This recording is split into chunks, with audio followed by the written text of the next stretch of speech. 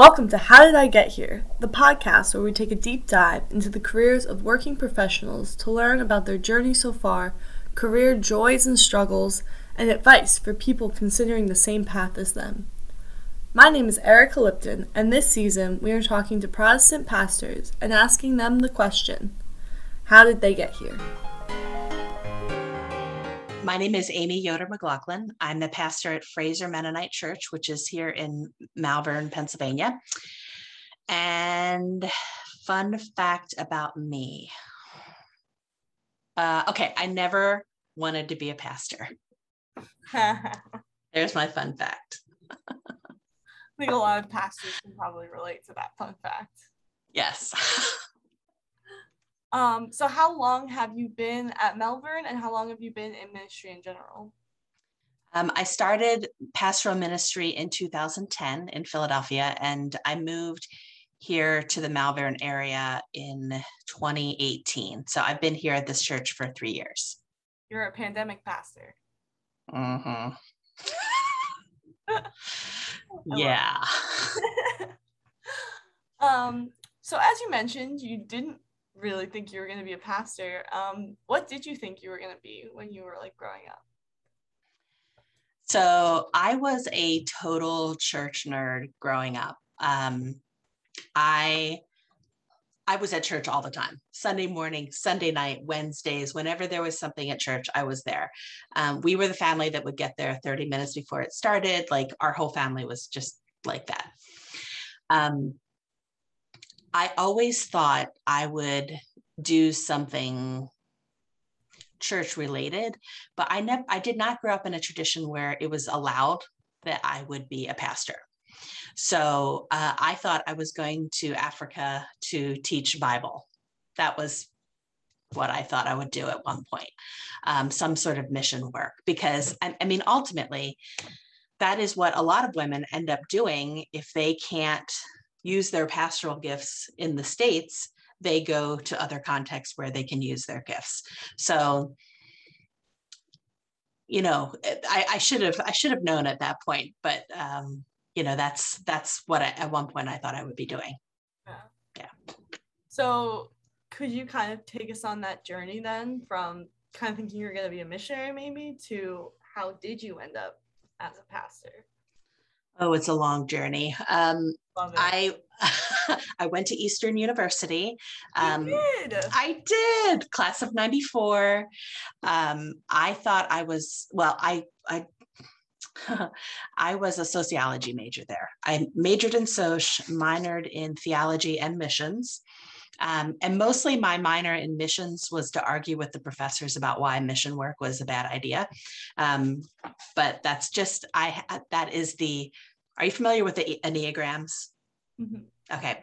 I am an Enneagram 8. So I learn best through conflict. So that is, yeah. Oh yes. Love a good argument.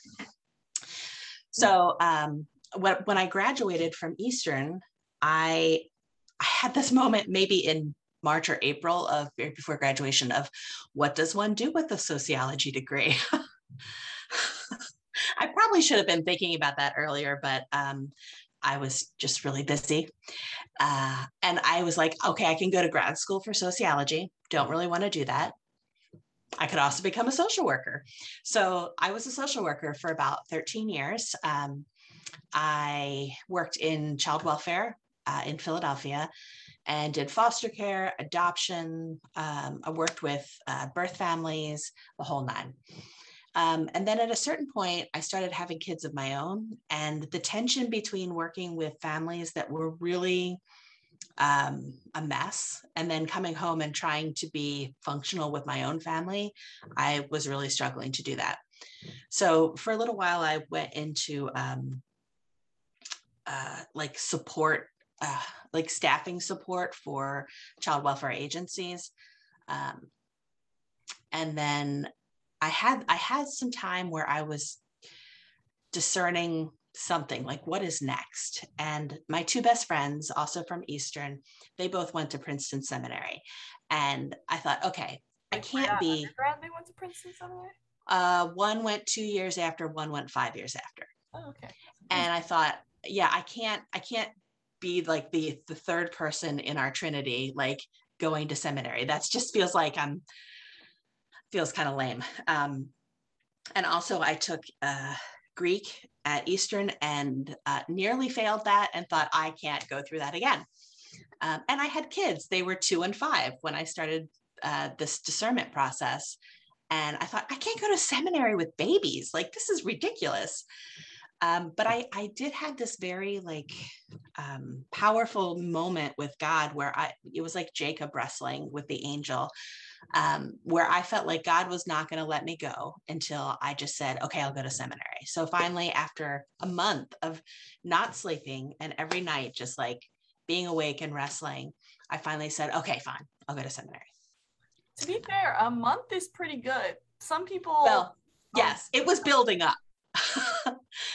The lack of sleep was the last straw for me because I can be in conversation with God and it can be contentious, but I'm sleeping at night. But it's when I lose sleep that I know that I am in big trouble. I like that. So yeah, I started at the Lutheran Theological Seminary in Philadelphia, which happened to be right up the street from me.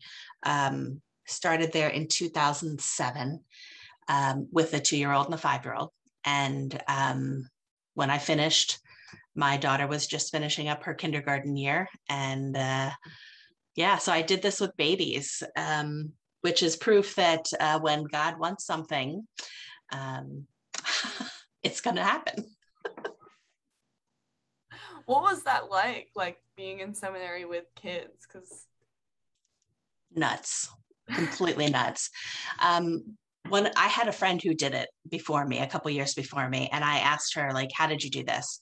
And she said, okay, Amy, you have to treat this like it's a 9-to-5 job. You drop your kids off at school, you go to school, you work 9 to 5, you go pick your kids up, you take care of them. And if you need to work after they go to bed, do that. But this is your job. So have some boundaries around that. And that was really good advice for me.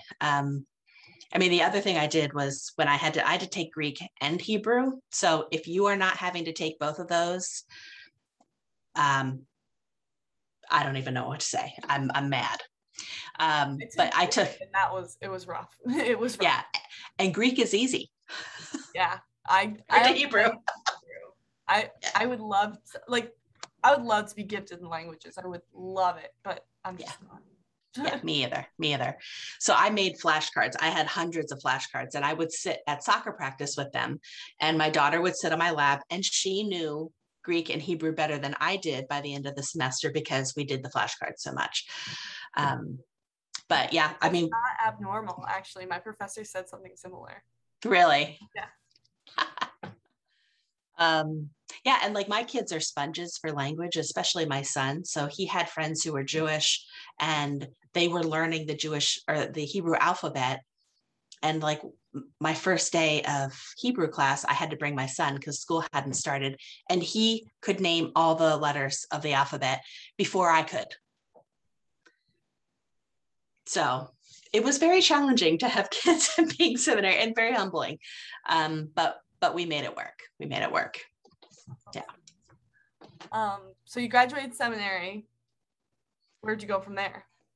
Okay. So I had been at a congregation in Philadelphia since 96 called Germantown Mennonite Church, the oldest Mennonite church in the Western Hemisphere, by the way. And they were really key to affirming my call and affirming and helping to support me financially and emotionally and spiritually during seminary. Had you been in a layperson capacity? Yeah. Mm-hmm. And it's a very community church, in that priesthood of all believers is a key principle there. We're all doing it. You're not special because you're the pastor. We all get to preach. We all get to lead worship. We all get to do all the things. So I got to try out things, which was great. And when I went into seminary, I didn't think it was for pastoral ministry. So I actually thought I was going to lead a nonprofit. And then I took a preaching class and was like, ooh, this is really fun. And I said to my husband, like, oh, maybe it's pastoral ministry. And he was like, no, you're going to run a nonprofit. You're not going to be a pastor. And I was like, but like, what if I am?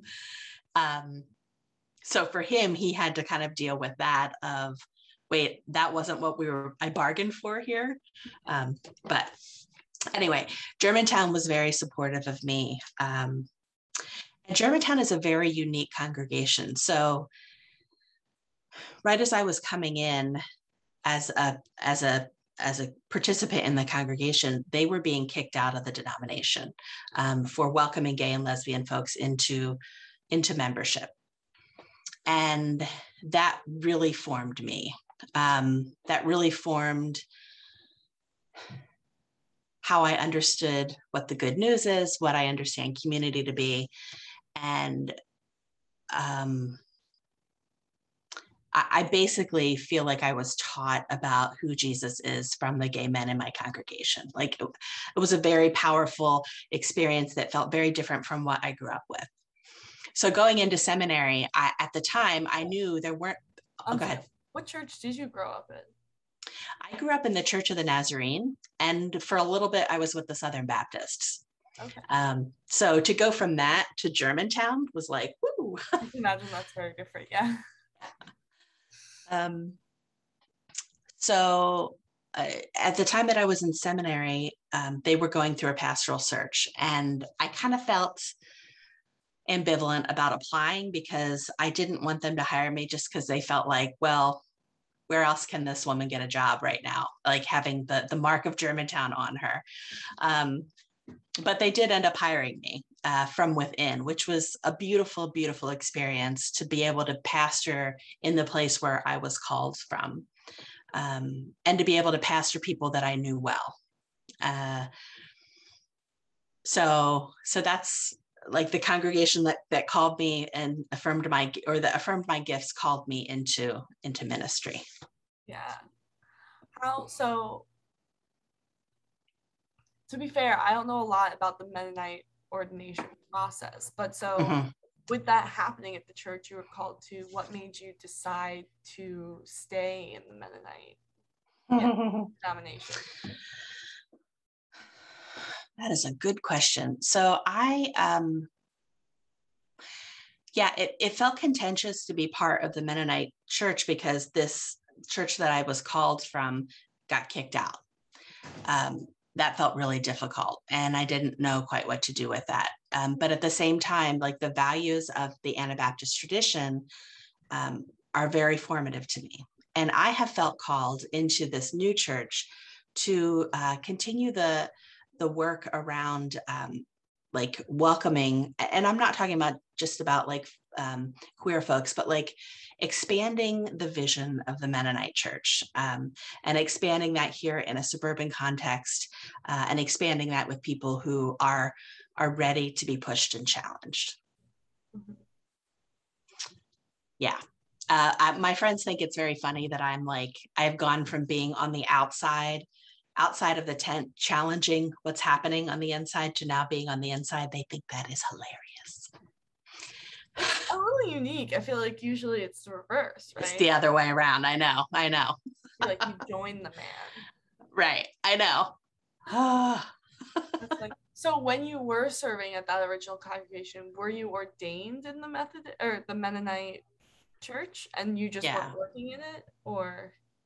So because Germantown was not part of the denomination anymore, they didn't really have a structure for ordination. And they had actually been creating an ordination structure as I was coming into the role. And I basically said to the church, if you want me to be ordained, then tell me that's what you want. But the ordination is while you're at Germantown, you're ordained, and you're ordained for time and place. And basically no one at Germantown really cared about ordination. And I realized at a certain point that I cared about it more than they did. So I finally just said, I would like to be ordained now. And they said, oh, cool. Okay. And so in 2014, after being there for 4 years, I was ordained as, and to me, I saw that as an affirmation of the call, an affirmation of the work that I was doing, and a blessing for me to continue to do the work, which was really important to me at the time. Yeah, that's definitely unique. Yeah. Mm-hmm. Mm-hmm. Now you're here. You've been kind of in two fairly different church settings from Germantown to Malvern. What do you think are the easiest and hardest parts of being a pastor? Or the best and maybe the hardest? Maybe not easiest, best. The hardest part, I mean, there's a little bit of both in there. Sunday morning at 8:30 is horrible because I'm like, is the sermon where it needs to be? And I'm thinking about like what people are thinking about the topics we're working on, or, lots of stuff running through my head. 10:30 on a Sunday morning is the best because the service is over. I can get a gauge of where people are. And I just love seeing everybody.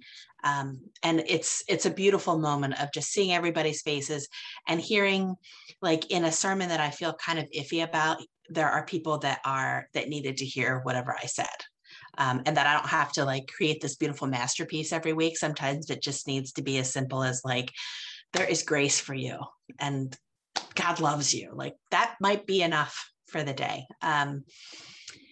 But in terms of so that's like a moment in time. The hardest part of late has been this pandemic. Congregations could never have imagined this would happen. I certainly wasn't prepared for this in seminary. I would imagine you're not prepared for this exactly either. So the pandemic has been really lonely because I have gone from like seeing people every day to going months without like having actual physical contact with anyone besides my immediate family. And they've had enough of me, frankly, my family has. But we spent 15 months on Zoom, and it was an amazing, creative, energizing experience in one way. Like we learned a lot. But when you turn Zoom off, it's just you. Mm-hmm. And like you realize how important community is. But to do this pandemic while also dealing with like the murder of George Floyd and the insurrection at our nation's capital, like it all felt way more overwhelming because I couldn't see anybody. And Zoom does a lot, but it doesn't accomplish that human contact that we all completely desire and need in life. So this pandemic, I feel like some days it's going to break me. Trying to get back in the building now feels like it's going to break me because every week, like we're in this weird process of we're worshiping outside unless it rains, but we're kind of not even really like emotionally ready to be back in the building yet because folks here are very cautious. And so like we have to make some hard decisions every week. And I am tired of making hard decisions. I am tired of pivoting. I am tired of not knowing what is going on. I am so tired. So this pandemic is the hardest thing. But one of the other harder things that they don't tell you in seminary is that, pandemic time is really lonely for a pastor, but being a pastor is also a lonely thing because, like our job is to like connect with people. And our job is like, we're also not everybody's friend. Like, the people in my congregation, I work alongside with them, I serve with them. And also at the end of the day, they can't know like all of my inner life because it would stress them out. Like if they knew some of the things I was wrestling with, I think they would be worried about me. And so I have to be careful about who I tell things to, which means I can't tell my congregation everything. And my last congregation, who was like my family, and this made it really tricky because they called me from within. They knew me. They thought they knew everything that was going on for me. So when I announced that I was leaving, people felt so betrayed because I was their friend. Why didn't I tell them I was thinking about this? And like, I have a life that is separate from what happens here. And often people in the church can't be part of that, like to protect my heart, you know? So that is one of the harder parts of ministry. You know, give me a good conflict, no big deal. I love that stuff. People mad at me, it is my sweet spot because I can win people over. But like, I'll give you an example. Yeah. A couple weeks ago, we bought a new car, like a brand new car. And I have had people say to me, "Oh, brand new car, huh?" You know, like, "Oh, aren't you fancy?" And that just irritates. Like, it's like I don't want to tell anybody anything because if I say things like they're like, "Oh, well, how much are we paying you?" And you know, it's like I don't get to have everything I do is on display.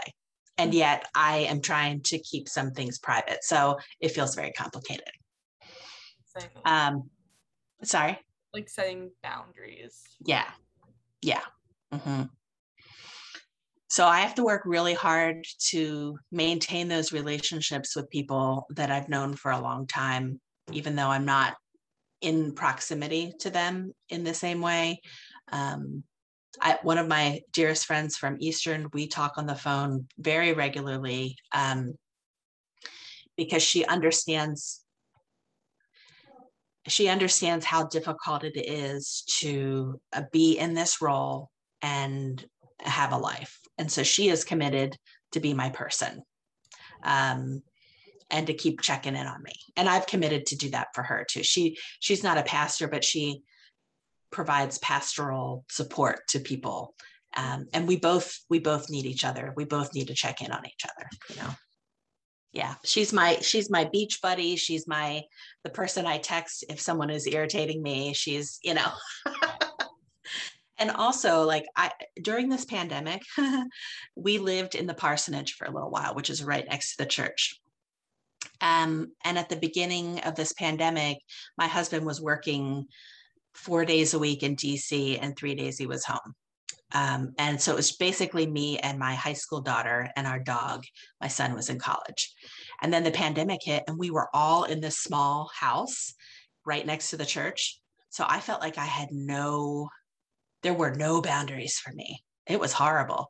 So a couple of months ago, we actually moved 4 miles away from the church. We have a little bit of property. It's quiet. The dogs can run around in the backyard. And I just sit in the backyard at night and don't think about church. When I was at the parsonage, everywhere I turned, I saw church.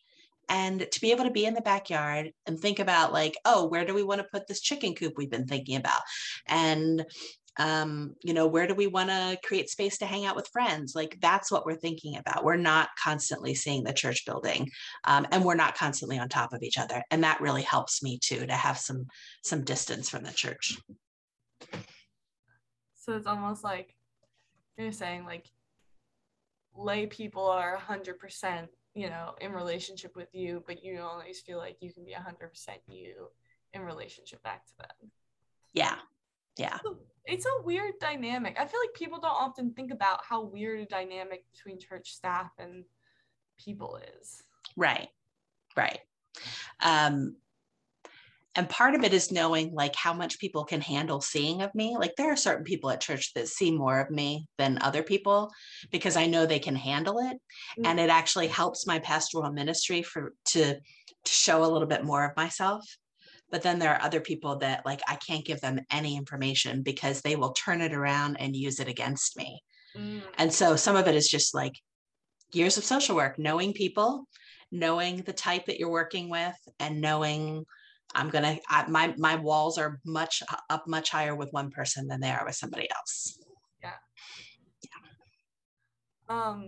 So I wanted to rewind a little bit to when you were saying about your husband, how he was like, no, you're working in a nonprofit. Which I thought that was really funny. But so first off, I thought it was interesting because a lot of people, it's kind of the reverse, right? Their like spouse or someone close to them is like, I think you're going to be a pastor. And they're like, no. So what do you think, like, I know you kind of said that preaching class, but was there like a way it felt that when you said it, you were like, oh, that's right? Or was there like was there something that clicked, or was it just like, it felt right when you said it? It was a very slow process. Like I remember the moment, like we were actually away in Vermont for the weekend, and I said, "Boy, this preaching class is like amazing. What if I'm called into a church?" And he was like, "No." But it was the beginning of a conversation, so that by the time I got to my third year of seminary, he was like, "Oh, I get it now." Um, but part of what's funny about this is when I got married, I had no interest in being in the public eye, none at all.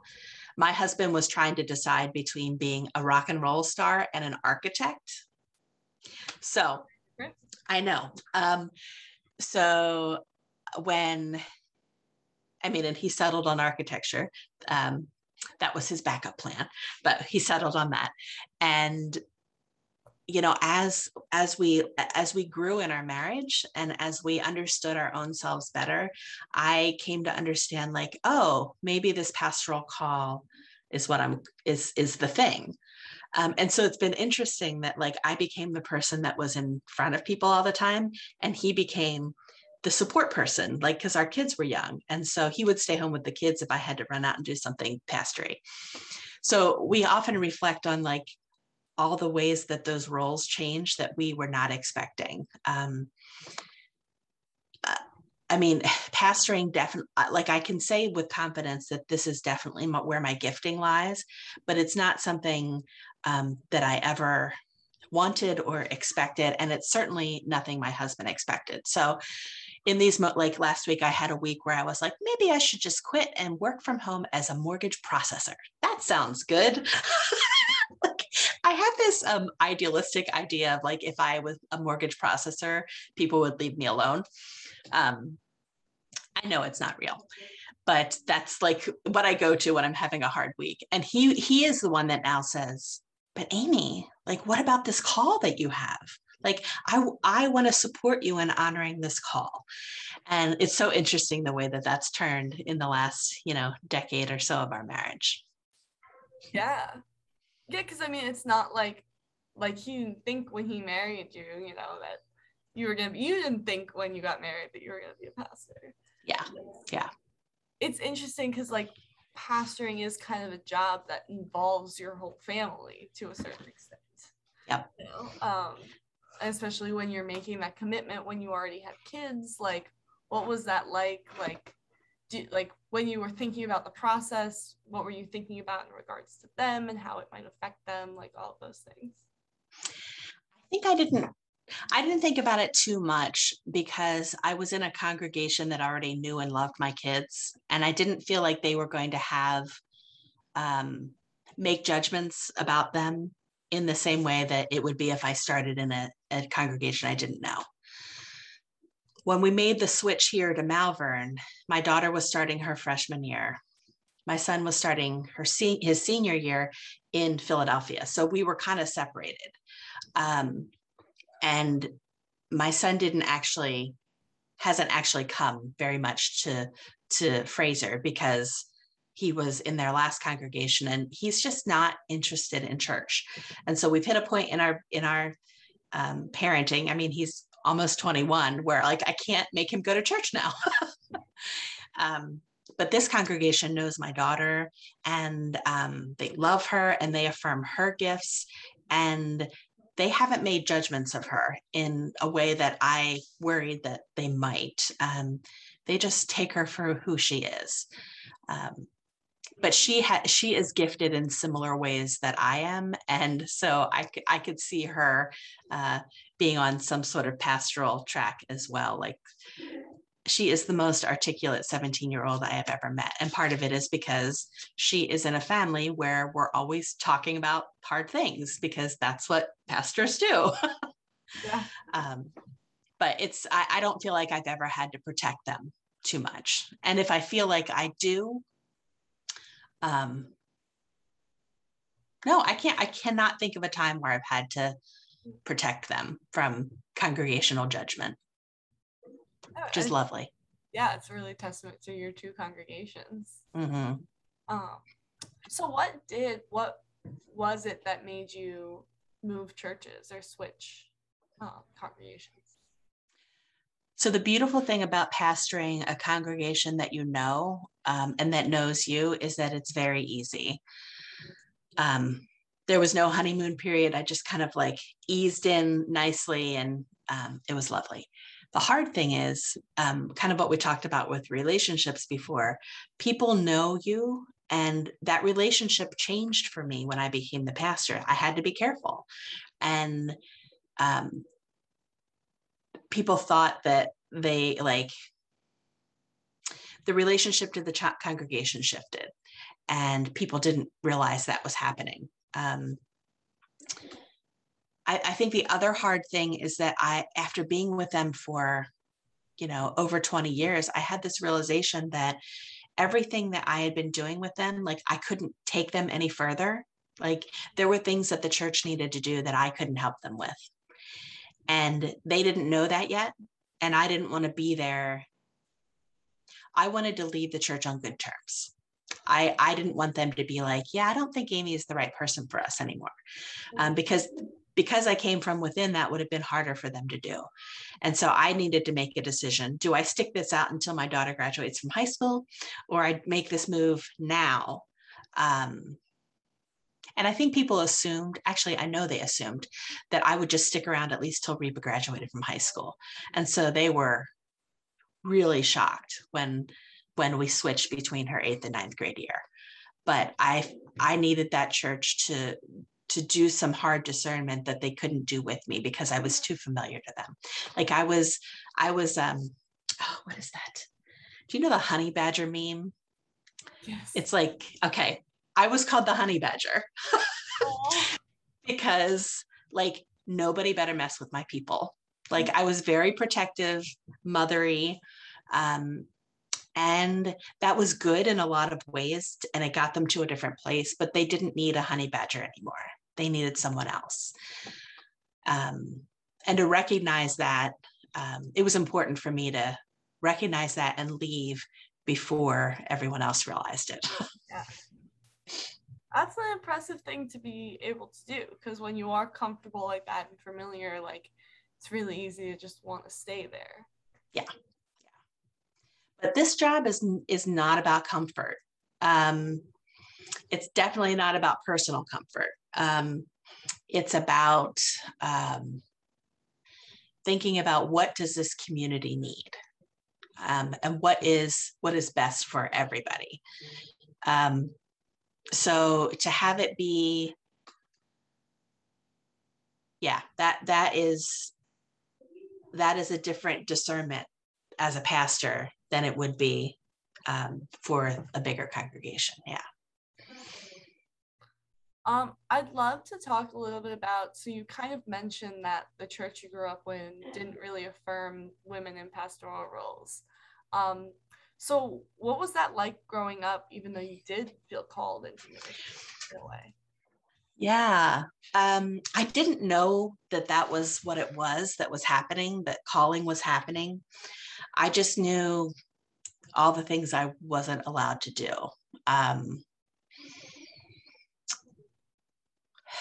So yeah, okay. I have this very vivid memory of like meeting with my pastor in middle school, because I was getting baptized and joining the church. And I had all sorts of questions about theology. Okay, I was like 13. I was very precocious. But I had a lot of questions and a lot of things that didn't make sense to me. And he was so exasperated with me. And he finally said, if you have all these questions, maybe you aren't ready to join the church. And I was like, oh, no, I'm ready. I won't ask any more questions. And I just think, looking back, In fundamentalist Christianity, asking questions is a bad thing.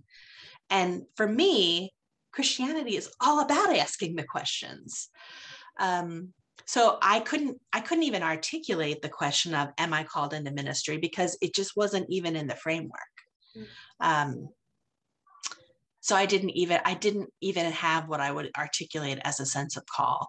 It was only until my theology had been transformed through experience that the call began to emerge as something that made a little bit more sense. Oddly enough, it made more sense when I had a 2-year-old and a 5-year-old than it did when I was, in high school in fundamentalism. So go figure. That's odd. Okay. And would you say that kind of shift in theology, where would you kind of say that happened and why? So that started to happen at Eastern. I'll go back even further. I went to a Mennonite high school and was not actually very familiar with Mennonites. And when I was growing up, we did a lot of talk about Paul and the epistles, spent a lot of time in the epistles. So God, in my understanding, was angry and judgmental. And we sucked, basically.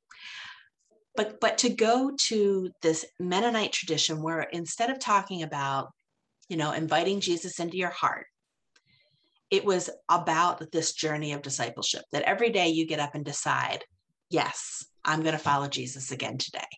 And that you're not doing it in this personal Jesus in your heart kind of way, but in this, I can do this thing because I'm doing it with other people.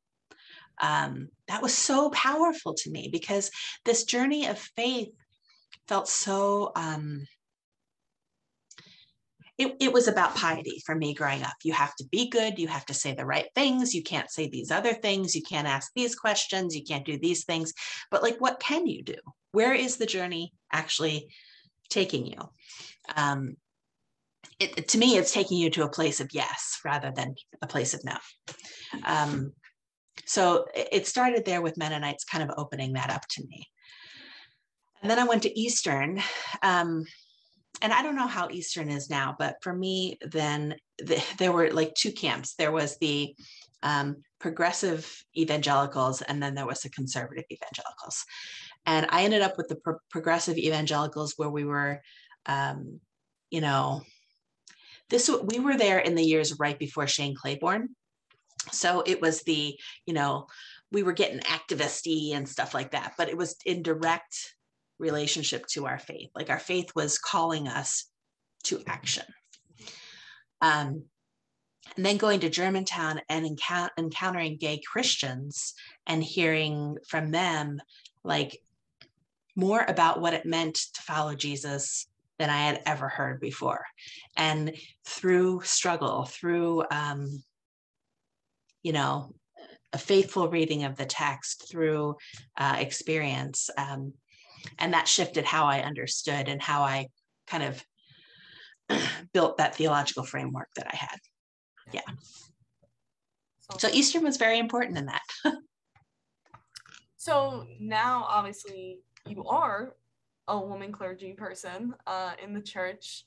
How do you feel like that, do you feel like that affects your ministry at all? Absolutely. Ministry is an embodied experience. So the person that I am, the body that I bring into this is definitely, it's all part of the package, right? So I feel it when I encounter men who, some men are more direct and will say, hey, have you read 2 Timothy, blah, blah, blah, about women? And I'm like, yep. I have. Or people who are surprised that I am a woman and a leader, all of those. And so I have just kind of gotten used to filtering out some of that nonsense and just focusing on my community and what my community needs. And for those that struggle with me and my role, They don't have to come to my church. But the people that are here, we're working on stuff together. And I can do some of the things that I do as a woman. I feel like I can bring some heart into this work that might not be there if it was another person. Because for me, like, faith is not a cerebral experience. It's a full body experience, you know. It's our heart, it's our mind, it's all of it. So I do feel like I'm impacted by the fact that I'm a woman. I'm impacted by the fact that I did social work for many years. It makes it much easier to pastor. It's probably a more useful, like my MSW is more useful sometimes than my MDiv. So, yeah. I also feel like I don't encounter the difficulties that I used to. And it's much easier for me than it was for women a generation ago, for sure. Yeah, we're kind of like on the flip side. Yeah. So in your congregation now, when you were like searching for a new congregation, I'm not quite sure how to phrase this question, but when you were looking for a new church home, right, were you looking for somewhere that was kind of opening and affirming to either the LGBTQ plus community or, you know, the other things you believed, or were you aware that you might go into an environment and okay going into an environment where you kind of had to start that conversation? Oh yeah, good question. I didn't know what I was looking for. I just knew it was time to leave my last congregation. So I'm going to give a shout out to spiritual directors who walk with you and are asking those questions about, like, where are you feeling God's nudge? I think all pastors should go to spiritual direction. It really helped this process for me, because when I started spiritual direction, I went in just crying because I knew I had to leave. And I was like, what do you do with this? And I actually thought I was going to go into nonprofit work and not into... Once again, we're back. I know, right? And my spiritual director just said, open all the doors, Amy. Open all the doors. Just see what's there. And I'm actually, this congregation I'm in right now was the congregation I attended when I was a student at Eastern. So come in full circle that, you know, in the 90s, I was here as a student and felt the hospitality and love from this congregation. And now I'm coming back to serve in a different way. This is a congregation that is on the journey of becoming, I would say they are welcoming, but not affirming of queer people. They may say something different. But they're open. Like, they called me knowing who I am and where I came from and knowing that I was going to push them. And they called me wanting to be pushed. And so we've been having like exciting conversations about racism. Like, we spent a year working on racism conversations. Dave may have been talking to you about that. For me, it was really life-changing to walk with people who are recognizing the impact of our own whiteness on the world around us. I felt uniquely placed here to have those conversations.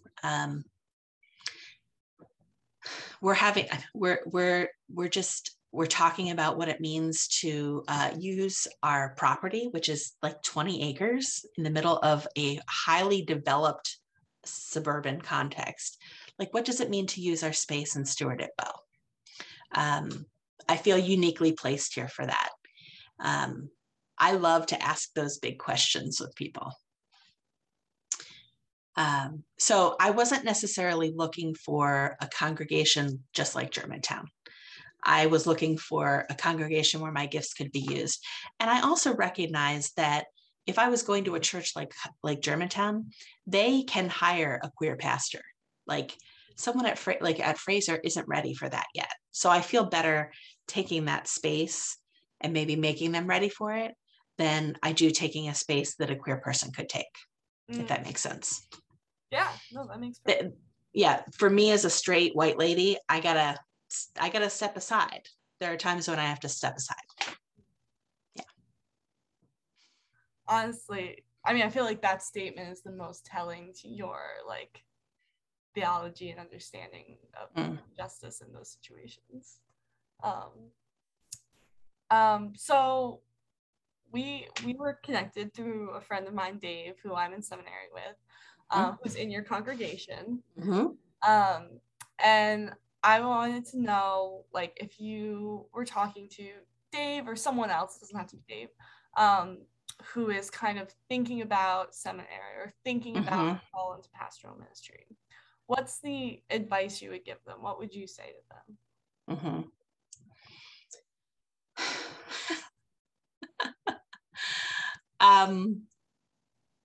I'm praying that this doesn't come off too cynical, but I'm just going to say it anyway. Go for it. Just be ready to pastor a ship that feels like it's sinking. So that's not very hopeful, but I feel like we go out there and we represent this Christianity that isn't actually Christianity. Like the world hears Christian and they hear something else. And our churches are shrinking and dying, and we may spend our careers closing up churches. And what does, you're not going to go out there and be like a mega church pastor. Like, it's not going to happen, like 99% of the time. And honestly, I wouldn't want that. But how do we walk with Christians now into a new world where Christianity means something different, where it's not the center of people's lives? And honestly, that might be okay, because who's left are going to be the people that really care about what it means to follow Jesus. But like, prepare yourself to be not successful in the way that success is going to look to other people. So to give you an example, when I started at Germantown, one of the questions they had for me was, how are you going to grow the church? And I said, what makes you think that that's the most important thing? Like, are you concerned about numbers for our budget? Or are you concerned about faithful followers of Jesus? Because that's what I'm concerned about, is like, how do we create people? How do we transform people's lives so that they want to go on this journey of discipleship? But that might look like pastoring a sinking ship. I mean, I like that, because it's like, if you're willing to hop on board the sinking ship, then, whatever comes next, you can handle. Right, exactly. Like, this is not a glorious time to be a pastor. Honestly, has there ever been, though? Yes, but not for any of the right reasons, Like, back in the mid 20th century, it was awesome to be a pastor. So much power. So many ways you could abuse people, if I'm going to be totally cynical. And like, the veils are being lifted off of that. And I think there's something beautiful about being a woman in that context too, because I feel like a safer person to pastor in a context where people have been abused. And how do I model that kind of pastoring that looks more like servant leadership than it does like, leading from above? I joke that as a Mennonite pastor, I serve a congregation of 20 rather than like lead a congregation of 200. So leading is saying, we're going this way, but serving is saying, where do you feel God calling you? Like, we need to help our congregations practice asking those questions rather than saying, God said, like Moses. Like, that's not what it means to be a leader in these times anymore. Thanks for listening, and we'll see you next week on the How Did I Get Here podcast.